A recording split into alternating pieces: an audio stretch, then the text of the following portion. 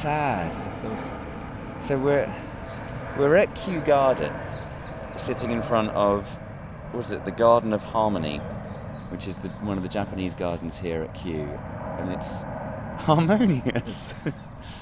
I'm sitting here with Twan Eng, the novelist of The Gift of Rain, The Garden of Evening Mists. Hello, good morning.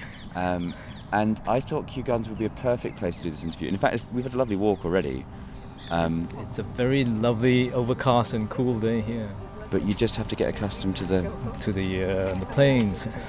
Yes. In the depth of the forest, an old oak grew, the pride of the greenwood there. O'er his branches the ivy her mantle threw, when the forest boughs were bare. Oh, the oak and the ivy, oh, the oak and the ivy, oh. Right, hello and welcome to Trees a Crowd. My name is David Oakes, and this is a podcast for those of you who, like me, think that our natural world is incredible. Including people seated by babbling brooks, writing historical books about cawing rooks perched in precarious nooks. I get to talk to people who are inspired by or dedicated to the natural world. Now, what you just heard was the start of an interview that I recorded back in the pre-pandemic October of 2019.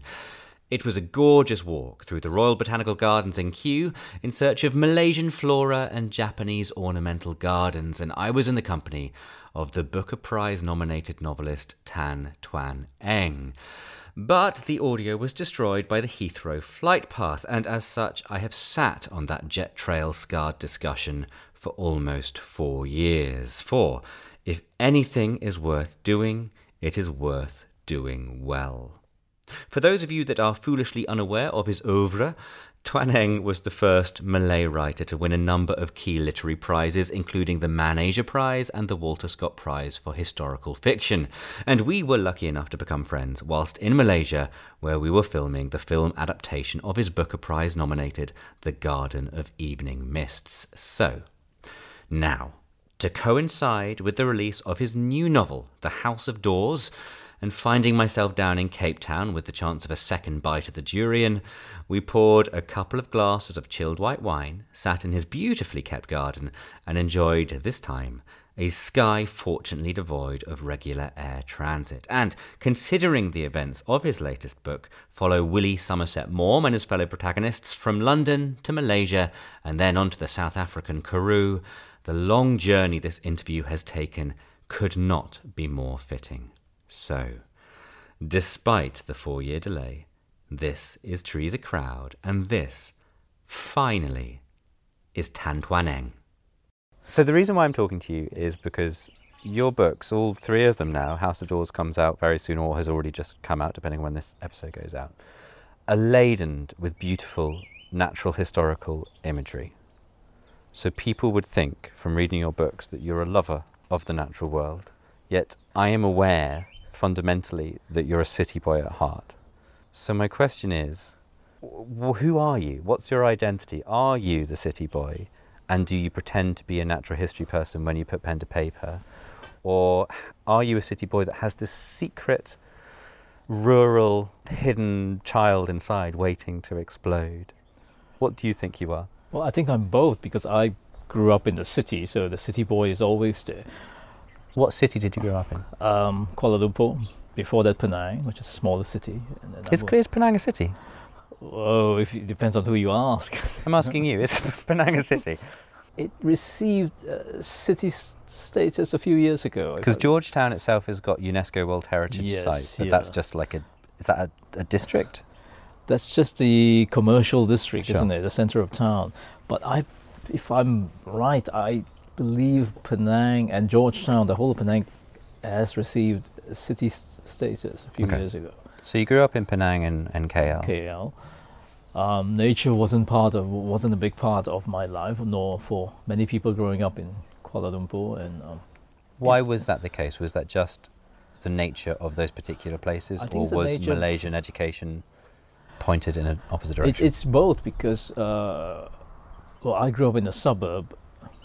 A lot of commercial shops and buildings, and nature wasn't a part of our lives.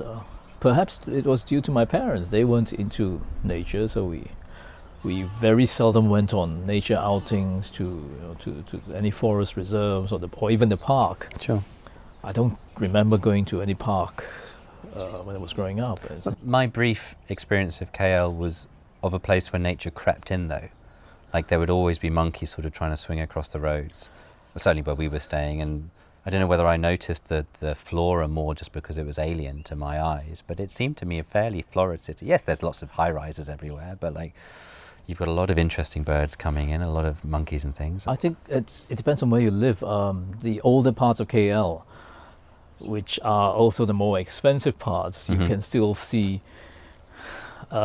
sufficient greenery and parks and the older trees and rainforests, bits of the remnants of the rainforest. But where I grew up, it was they were all new suburbs, and they were planned, they were constructed to plan. So let's build a suburb here, let's cut down all the trees and let's build.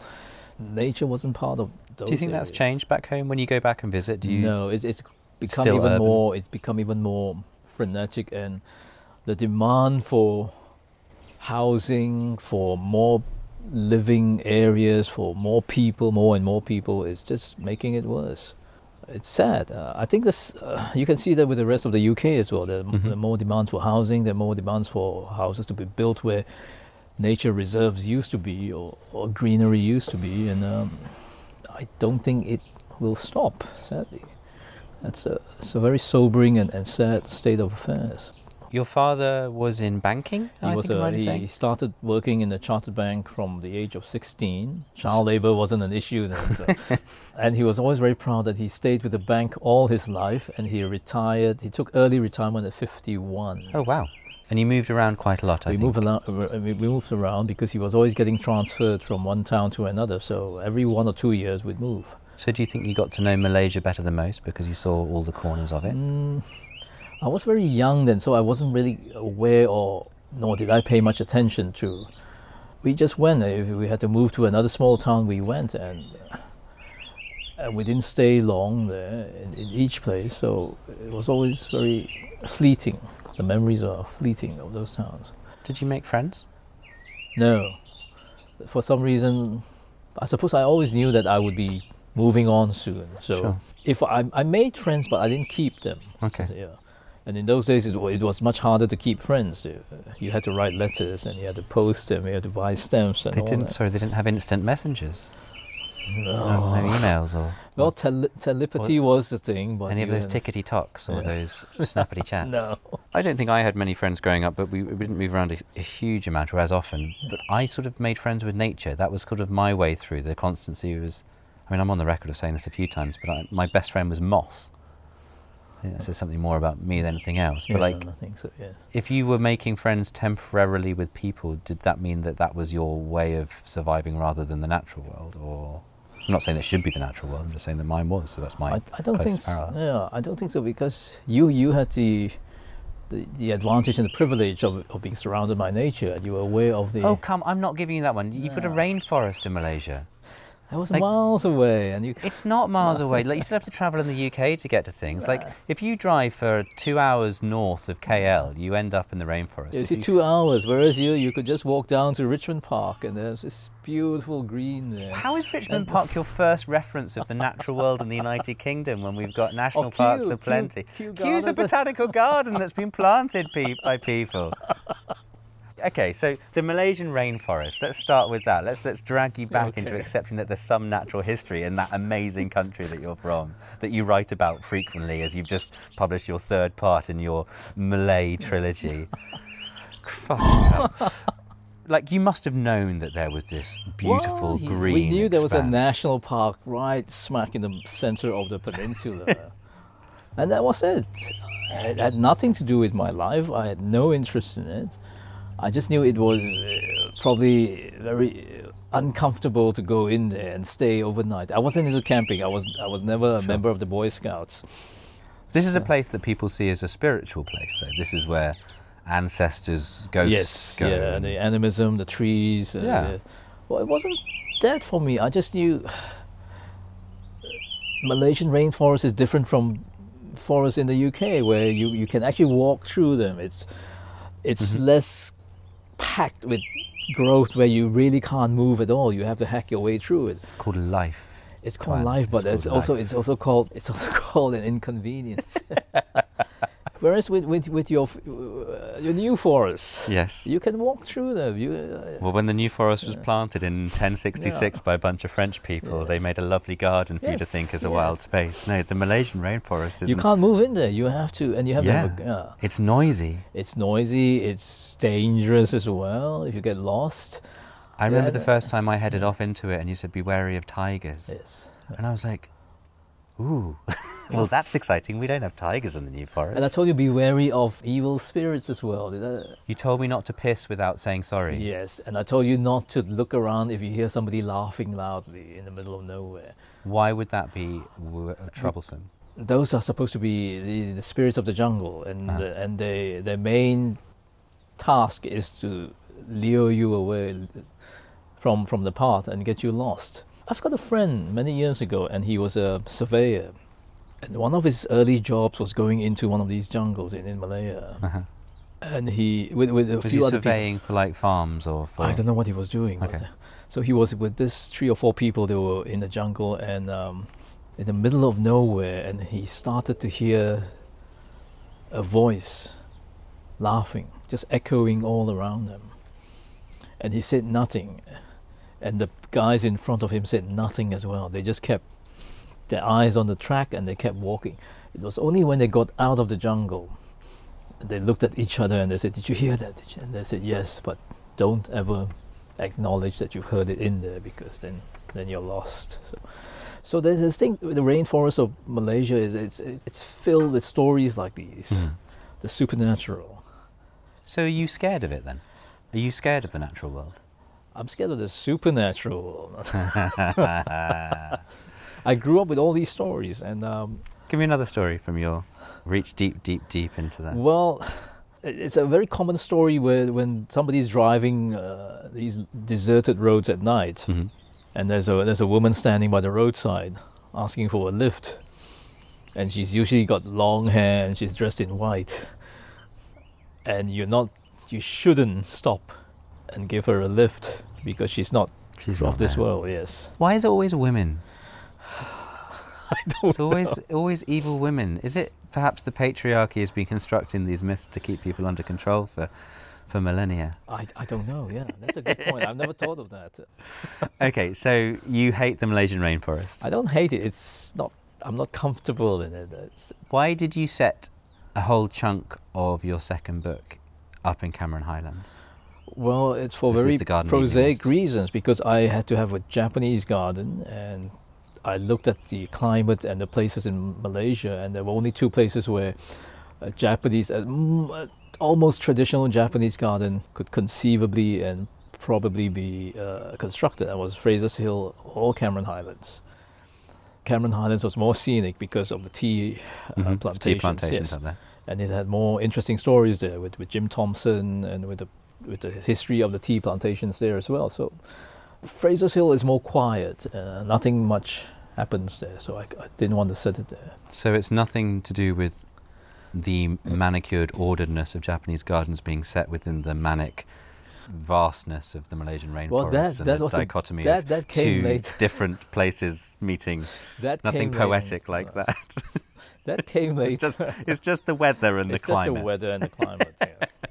It's an amazing part of the world where you do have these worlds clashing, and it's not just, and this is the joy of that second book, it's not just wild versus unwild, it's the wild rainforest versus the fictional unwild Japanese garden, but it's also the semi-wild rural farming of tea plantations, and it's this amazing habitat that shifts from one to the other, which you captured wonderfully. And also the mist, of course, the mist.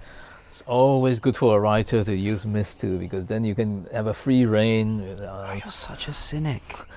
You can give your purple prose a free rein. I love writing about the weather for some reason. I love writing about rain and mist because you can be descriptive and you can also create mood and atmosphere with I was nature going writing. to ask you that question. I thought that's a really bland question to ask. But like, your first book is called The Gift of Rain. The second book is The Garden of Evening Mists. Yes. But the third book is just House of Doors. I couldn't think of a weather-related title. I did consider it, but after rain and mist, what else was there? Wind. The Snow of Penang. The House of Winds. The House of Winds. Oh, that's good. Oh yes, yeah. I think because that's the a doors are always Michelle Yeoh open and in Chow there, Yun-fat and the movie. winds. Yeah, the winds are coming in on the beach house. The book through hasn't gone picture. out yet. Do you want to call your publisher? Okay, so you're a child and you're moving around quite a bit. Like, at what point did you go, I have a creative part of my body? When did you want to become a writer? Well, you talked about whether I made friends during all these moves in my childhood, and the friends I made with my books. Books were my friends. I carried my favorite books around in all the moves. I made sure they came with me. So those were more or less my friends. I didn't think I wanted to be a writer until 9 or 10 when I was reading. So I can't remember what book I was reading, and I thought, this is so badly written. I can do better than this. Sure. And that's when the idea was planted.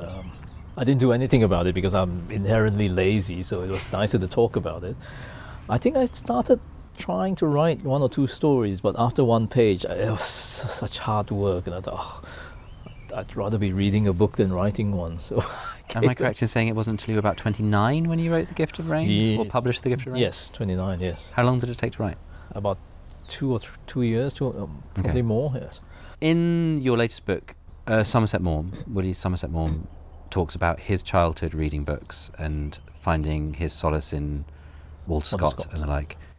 Is that truthful, or is that you placing yourself in That's him. That's him. But I think that's true. Did you write about Somerset Maugham because you recognised a kindred spirit?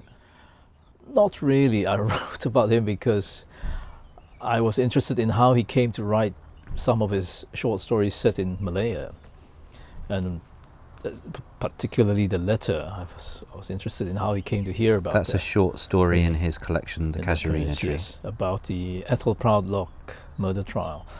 So I wanted to find out more about it, and I thought it would make a good story for modern day readers, because I have this feeling, I could be wrong, but he's on the wane, isn't he? Is his people's awareness of him, especially today. As someone in the theatre, I've got a greater awareness because I think most of his success came from his plays. But I would suggest that, I don't think people read his novels in quite the same way as he did, and his short stories, his travels, memoirs are... So I felt it would be nice too if a new generation of readers could read or discover him. Because that sounds very arrogant, as though I have this great power to influence things. But it was I just felt it a waste. That he was slowly fading away. One of the most powerful parts of your book, the imagery of Willie within the book, is him as an explorer. I mean, in part, you represent him as someone who's escaping from the pressures of his marriage, which, as a gay man, he wasn't happy within. I mean, he wasn't out. Yeah. So it's whether he was gay or not, it depends upon how you define that at the period of the time. But he was in a relationship with his wife and with a gay lover at that time that you're writing. But you represent him as an explorer and someone who thrilled the anthropological opportunities of meeting people in different places, but also meeting the natural world in those places. You talk about the boar that almost took his life. Yes. Not a boring person he met in a pub, but like an upstream flowing river movement. The tidal wave. There you go. Do you find that interesting, that you're writing about a guy who obviously had a sense of adventure and a joy of the natural world, which you obviously lack as a human being? I don't think he was that much into nature. You know? I think he was more interested in people. I found his nature writing trite. You can say trite. I wouldn't say trite, but unexciting, uninspiring. It's almost cliched, his descriptions, or too laboured. There were some of his letters where he described his boat journeys up that same river. I found that he was forcing himself too hard to be poetic, and those descriptions I found terribly laboured. How do you find nature writing then? Because you do nature write. You search for metaphor in nature frequently, and I've even got one here I can quote at you. Dragonflies with stained glass wings, stitched invisible threads in the air. The two friends gaze down at the land below, watching the cloud shadows bruise the earth. How do you come up with... With great difficulty, especially with each subsequent book. For me, it's extremely hard to come up with something, the original description that is so apt, or when you read it, I want you to go, yes, that's exactly what it looks like. But why hasn't somebody else described it this way? Because this is so obvious that it's what it looks like. That's the feeling I want the reader to have when they see something, a description like that. So it's extremely difficult to come up with it. Do you think you've ever come up with a natural metaphor that is so perfect that no one should ever try to describe it again? What are you most proud of? Well, with the Garden of Evening Mist, I had a description of a spider web. I think I wrote the spider web sieving the wind for insects.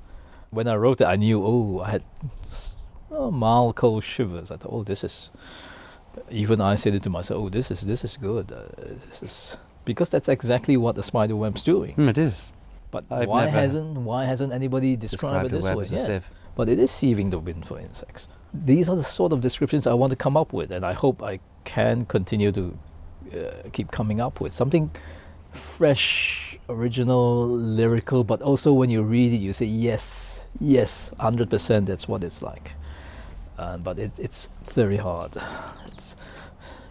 Do you think it helps to be so objective to the natural world in order to tell people what it's doing? I think so. Whenever I go on walks or nature walks, one part of my head, my brain is constantly working. Okay, how would I describe this? Remember this, remember. This looks like this looks like that, but you have to perfect the description is not good enough yet. So it's storing away all these things as I'm walking. It's work. Why is that? Do you have ADHD? I sometimes think I do, because when I'm arranging stuff or when I'm tidying up stuff, or especially on the kitchen counter, I will do it a few times. Or if I'm switching off the light switch, I would flick it on back and forth 3 or 4 times just to make sure that I have switched it off. But apparently I'm not unusual, because I've spoken with some friends and they say, I do exactly the same thing. So maybe all of us have some mild form of ADHD. So if you wrote your first book at the age of 29, or the 2 years preceding it, 27 to 29, what were you doing before that? I think I've got you down as doing a master's in shipping law. Well, I was, in Cape Town, but before that I was a lawyer in KL. I didn't like being a lawyer. I didn't like cleaning up people's messes. Were you a court lawyer, or? We were both. We in Malaysia the professions are few, so I was called an advocate and solicitor. So very often we did the paperwork of the solicitor, and then we would take the case and argue in court ourselves. Okay. Did you enjoy that? I like. Because it's performative, isn't it? Yes, I like preparing the paperwork more than going to court. And I wasn't a good lawyer, because I was always trying to talk my clients into settling. I didn't want to go to court. Basically, I didn't want, because going to court entails a lot of work, and again, I'm inherently lazy. So. It's messy, isn't it? Yeah, it's messy, and it's a lot of long hours deep into the night when I would rather go home and read a book instead of being stuck in the office until 10 p.m. So I was always talking my clients into just settle it, because you're wasting your money, you're going to get stressed, this case will run for 8 years and you don't want that. And of course the partners of the law firm where I worked in, they weren't happy, because they weren't getting the profits, the money from the court case, the hours that I could have charged. That was it. How do you feel having just put a court case in your most recent book? Is it kind of nice to sort of have that kind of full circle?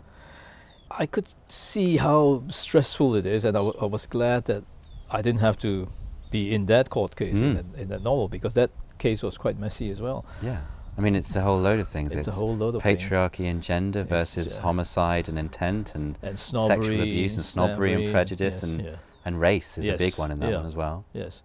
So that trial, I think, interested Somerset Maugham, because it encapsulated everything that was going on in colonial society, and I think he saw that straight away. Was he a colonialist with a capital C? I think he enjoyed the benefits of colonialism. I think personally he was a very fair person, so he never liked injustice because so much injustice had been done to him by fate over the course of his life. I mean, he lost his parents at a very young age. He had to he was born in Paris, and then he had to move back to England at a very young age, 9 or 10, and he was bullied at school, and he had to stammer and all that. So he was very much against injustice, but I think he was a man of his times. If society was advantageous or beneficial to him, who was he to complain? And I think a lot of us are like that. If we're reaping the rewards of a certain time in history, many of us wouldn't make a lot of effort to change that. Do you enjoy the benefits of colonialism? I think Malaysia did in many ways, because we could have had worse colonial masters if you look at the other countries around us. Mm-hmm. The Dutch weren't great in Indonesia. The French weren't known for the humanity in French Indochina. Britain was, I think, of the lot we had. Oh, don't let us off. Don't let us off. I said of the lot of the possible colonial powers that could have. But Malaysia was like tussled and fought over for decades, whether it be the Chinese, the Japanese, the Brits. They were all there, like, trying to get a bit of it. You probably benefited from the fact they were so busy fighting amongst each other that they left quite a lot of the Malaysians alone. I think it was the British way as well to leave most of the people alone. They just wanted to run the civil service. So of the lot of colonial powers, I think we had the best of the lot. It could have been much worse. How do you think Cape Town has suffered with colonial heritage, as someone who has now made their home in Cape Town and has done for the last decade? 2 decades? About 20 years, yes. 20 years, yeah. I don't think well, you see, they had the Dutch. Do you hate the Dutch? No, I don't. I don't. I found it just interesting that when I went to Amsterdam the first time, and I said, and I could understand a bit of the Dutch on the signboards, because I can see the bit of the Afrikaans that I learned here. And I could understand most of the signboards, I could understand some of the conversation. But it was very surprising to me how many of the Dutch people, when I said, I live in Cape Town, and they straight away say, I don't understand Afrikaans. And I'm thinking, well, that's nonsense, because if I can understand Dutch through Afrikaans, you can understand Afrikaans through Dutch. Almost everybody straight away, without me prompting, they just said, I don't understand Afrikaans. I didn't ask, first of all. Where do you belong? I don't know. Culturally, I belong, I suppose, more attuned to the cultural life of England because of the colonial influence again. We grew up with English books and English history and English culture, pop singers and all that. So you've chosen to write in English. Yeah. Well, I didn't choose. That's the only language I could write in. Okay. I can't write in Mandarin. I can't write in Malay. Not good enough. I dream in English. What do you mean not good enough? What do you lack?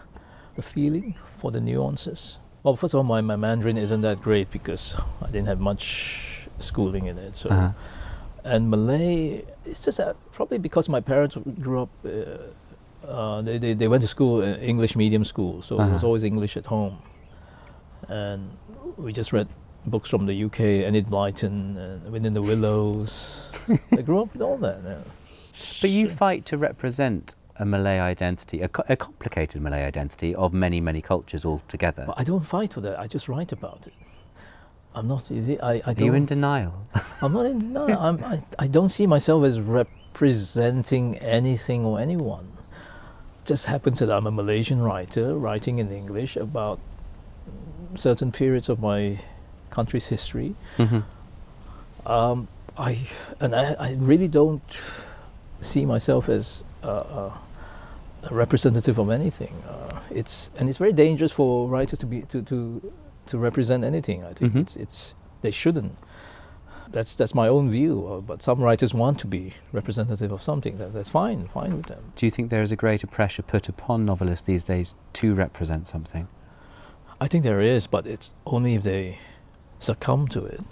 You don't have to. You can straight away, like what I'm saying now, I'm telling the whole world now, look, I don't represent anything. I don't want you to force me into any boxes. Take me as how I've described myself. This is it. So it depends on. I think each writer is different. So some of them want to be. Some of them want to have a. I don't want to say a soapbox agenda. It was just too strong a word as well. I prefer to let my books speak, and what I most hope is that my books will last. Meant to be timeless, not just timely, but timeless. 50, 100 years from now, I'm hoping that the body of work that I've created will still be read, will still be there, will stand the test of time. That's the most important thing to me, not anything else. Do you feel the pressure as someone writing historical fiction to represent history accurately? Well, that's more... Because historical fiction is a blurry subject. It's a blurry, and I often wonder at the description, because why isn't Ian McEwan referred to as a historical fiction writer? Because Atonement is set in the Second World War. Because Zuo Ishiguro's first two books were set during the Second World War and after. I always forget that we both love Ishiguro. Yeah.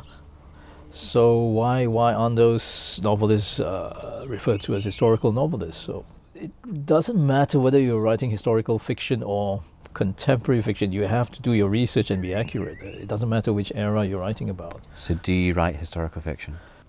I think I do, but I don't see it as historical fiction. The past is, when I'm writing, the past is very present with me. I see it as happening at that moment while I'm in the zone, as Brittany says. Don't you dare quote Brittany. I thought we've got how long was it? We're about half an hour through, and we've not mentioned the Pet Shop Boys once yet, which I thought was doing really well. But we've got Brittany in there. I've just come up with a really good question as well. I can't remember what it was. Do you think if, rather than writing historical fiction, in inverted commas, you were writing contemporary fiction, do you think that the natural metaphors that you use, those of herons and spiders' legs and mist and rain, do you think they would be there as frequently? It depends on the setting, I think. If I were writing about, say, a beautiful landscape or a beautiful town, then yes, I would bring that in, because I do use descriptions of nature to signal to the reader the mood of the characters, instead of telling them directly that this woman's feeling sad or she's missing somebody. But I use nature to create that awareness. So but like you do write about towns and cities. Like there's an element of KL that appears in the latest book, but you talk about it in terms of the journey through KL, in terms of the natural world. You don't talk about, and there was this wonderful big building over here and this great skyscraper over there, and I suppose they're not as here, picturesque, modern buildings. There's not much you can say about. But you love architecture. I know you love architecture. The heritage ones, and you can see in my books there are descriptions of the heritage, those that should be conserved and protected. But modern day buildings, there's really nothing poetic you can say about them. It's an office building and it's a shopping mall. That's it. Are you done with historical Malaya? Yes, I think I told somebody the other day that this is probably my Malayan trilogy. So we're off to write about Wordsworth and the Lake Districts next, or something like Richmond. that. I want to write a Richmond novel. Yes. Oh, I'd love to write a contemporary Richmond novel. Contemporary? Yes. They pop to Tiger and then go to the Vanchi ice cream shop before popping around the corner to Whole Foods. Itsu for they go to Itsu for some yes, you see, that's seaweed salad. And now, isn't that exotic for a reader outside the UK? It's exotic for Richmond. I would love to write a contemporary novel about Richmond, but especially when I used to stay there because of our friends who had a flat there that I could use. Write what you know. That's what they're saying. Write what you know. So I was taking notes then whenever I was walking. Okay, this is the road down to the river. This is called the river path or something. And then there's a pub there, the White Cross. And I would love to set that. It's exotic. I love the fact that I first met you in KL. You forced me to go to your hometown of Penang.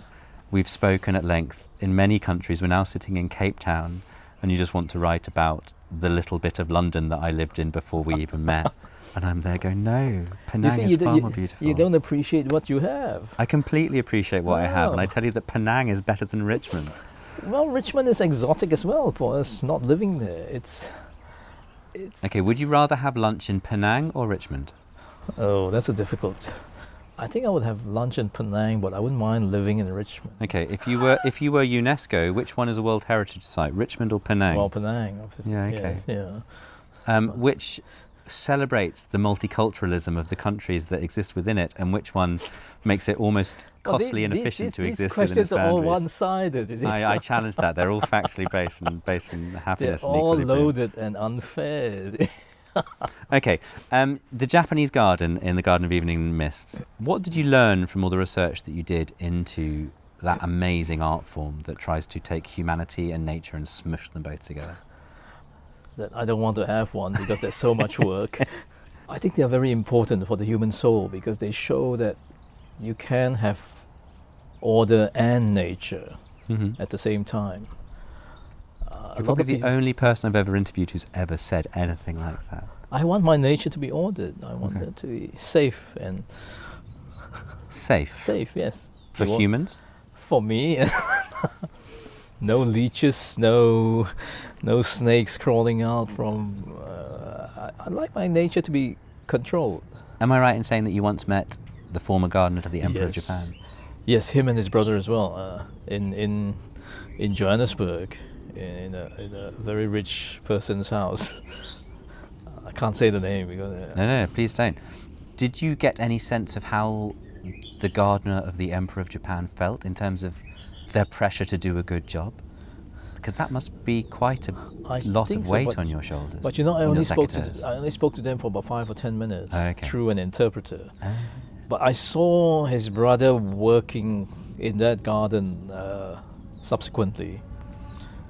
He had a team of 6 or 7 apprentices with him. They were up in trees on rope slings, pruning and pollarding, using all the traditional methods. Very hardworking, very dedicated. So I think they, when you're the emperor's gardener, you tend to be proud of your profession, I think. Yeah. Your skills. Yeah. I think the emperor's gardener is probably as high up as you could go in horticulture. I think so, yeah. Yes. So I think they take great pride in doing their job. I mean, gardening terrifies me. I mean, because I believe that nature should be wild and unkempt. I leave gardening very much over to my better half. The idea of having a set style and set of, it's not laws, but a belief system by which your garden should be governed sounds terrifying to me. Is it? Why? There's order there, there's tranquility, there's harmony. The harmony is there. It's calculated, yes, but it's there. There's cleanliness, there's neatness and tidiness. But if you want that, why do it outside? Why control the wild world? Why not? If you have the ability to do it, and it's not harming the environment. It's not harming anyone or anything. You are. As someone who's world travelled, if you could go for a walk anywhere in the world right now, where would it be? Along the towpath along Richmond by the river. What would you hope to see? Just life on the river. Human life? Human life, bird life, herons, the blue herons, I've seen a few of them, the swans. Just people rowing their boats on the river, sitting down, enjoying life. I used to do that walk from Richmond to Ham House quite frequently, and I love that walk. So that's one. And just away 500 meters from, less than that, 30 meters from the river is a Waterstones bookshop. So how convenient that is.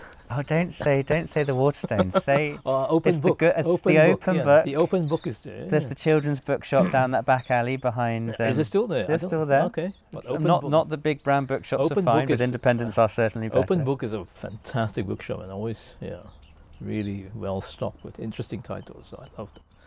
I think it's interesting that one of your favourite places in the world, therefore, preserved an area. Richmond Park is right there and fenced off and protected and there.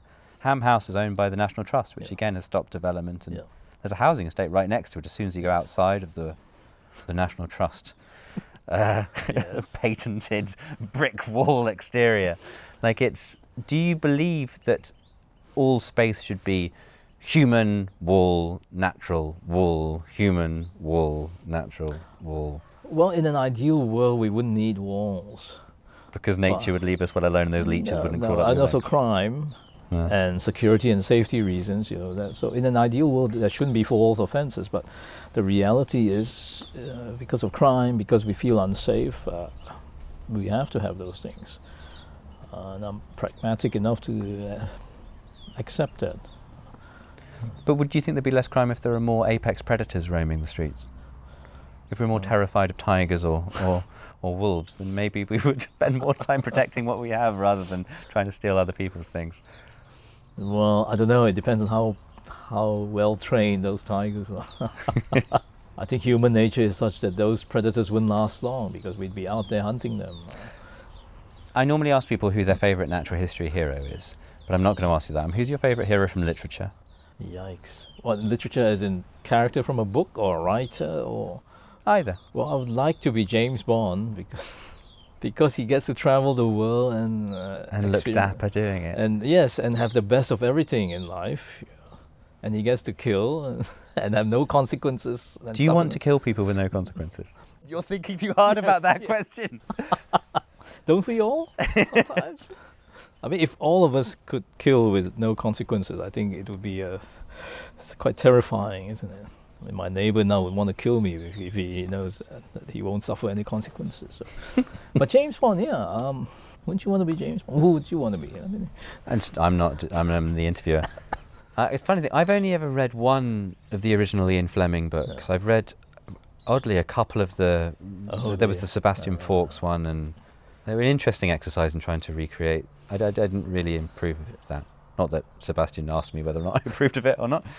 I don't know if I'd want to be James Bond, the literary character. I'm a young male actor, youngish. I'm an increasingly less young male actor. Of course, I would have loved to have been asked when I was in my prime to be the titular dinner jacketed character. But he's a horrible human being, isn't he? But he gets away with it. Do you write horrible human beings in your books?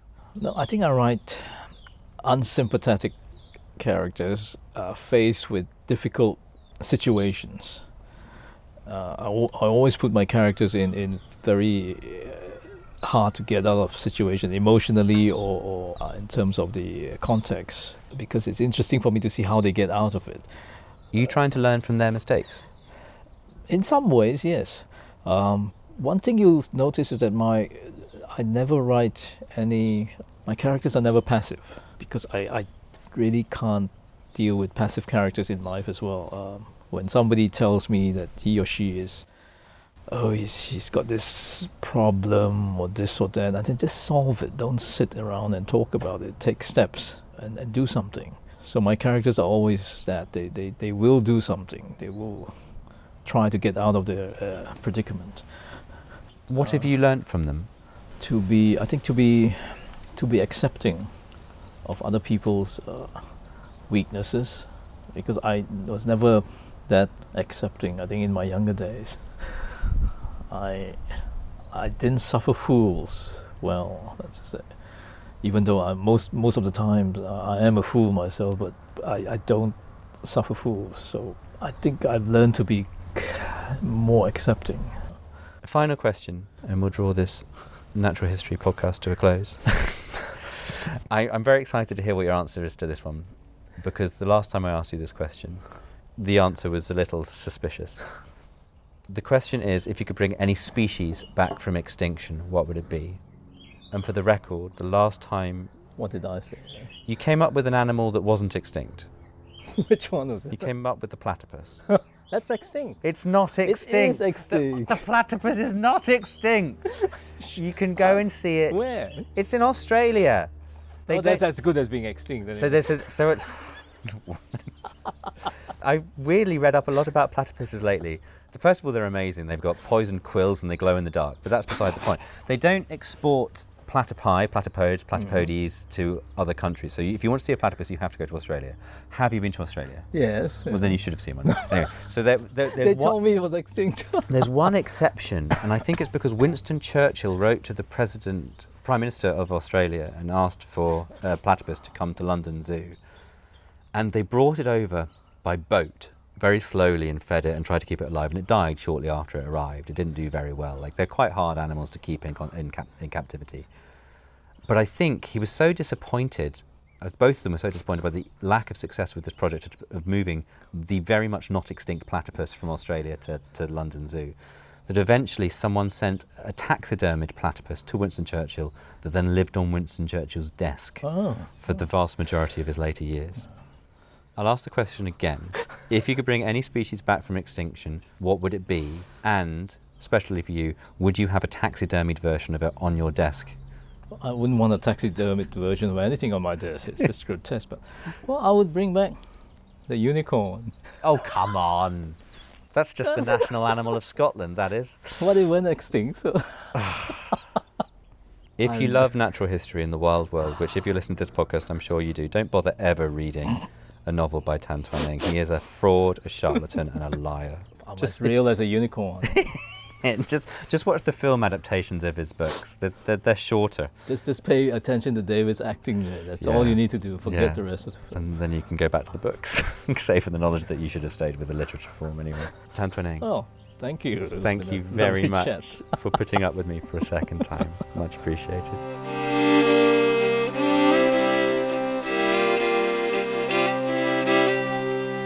And that is that. 4 years late, but still perfectly timed to tell you all to head out and to buy the new book, The House of Doors. You could also listen to the audiobook version, where you might even recognise an all too familiar voice.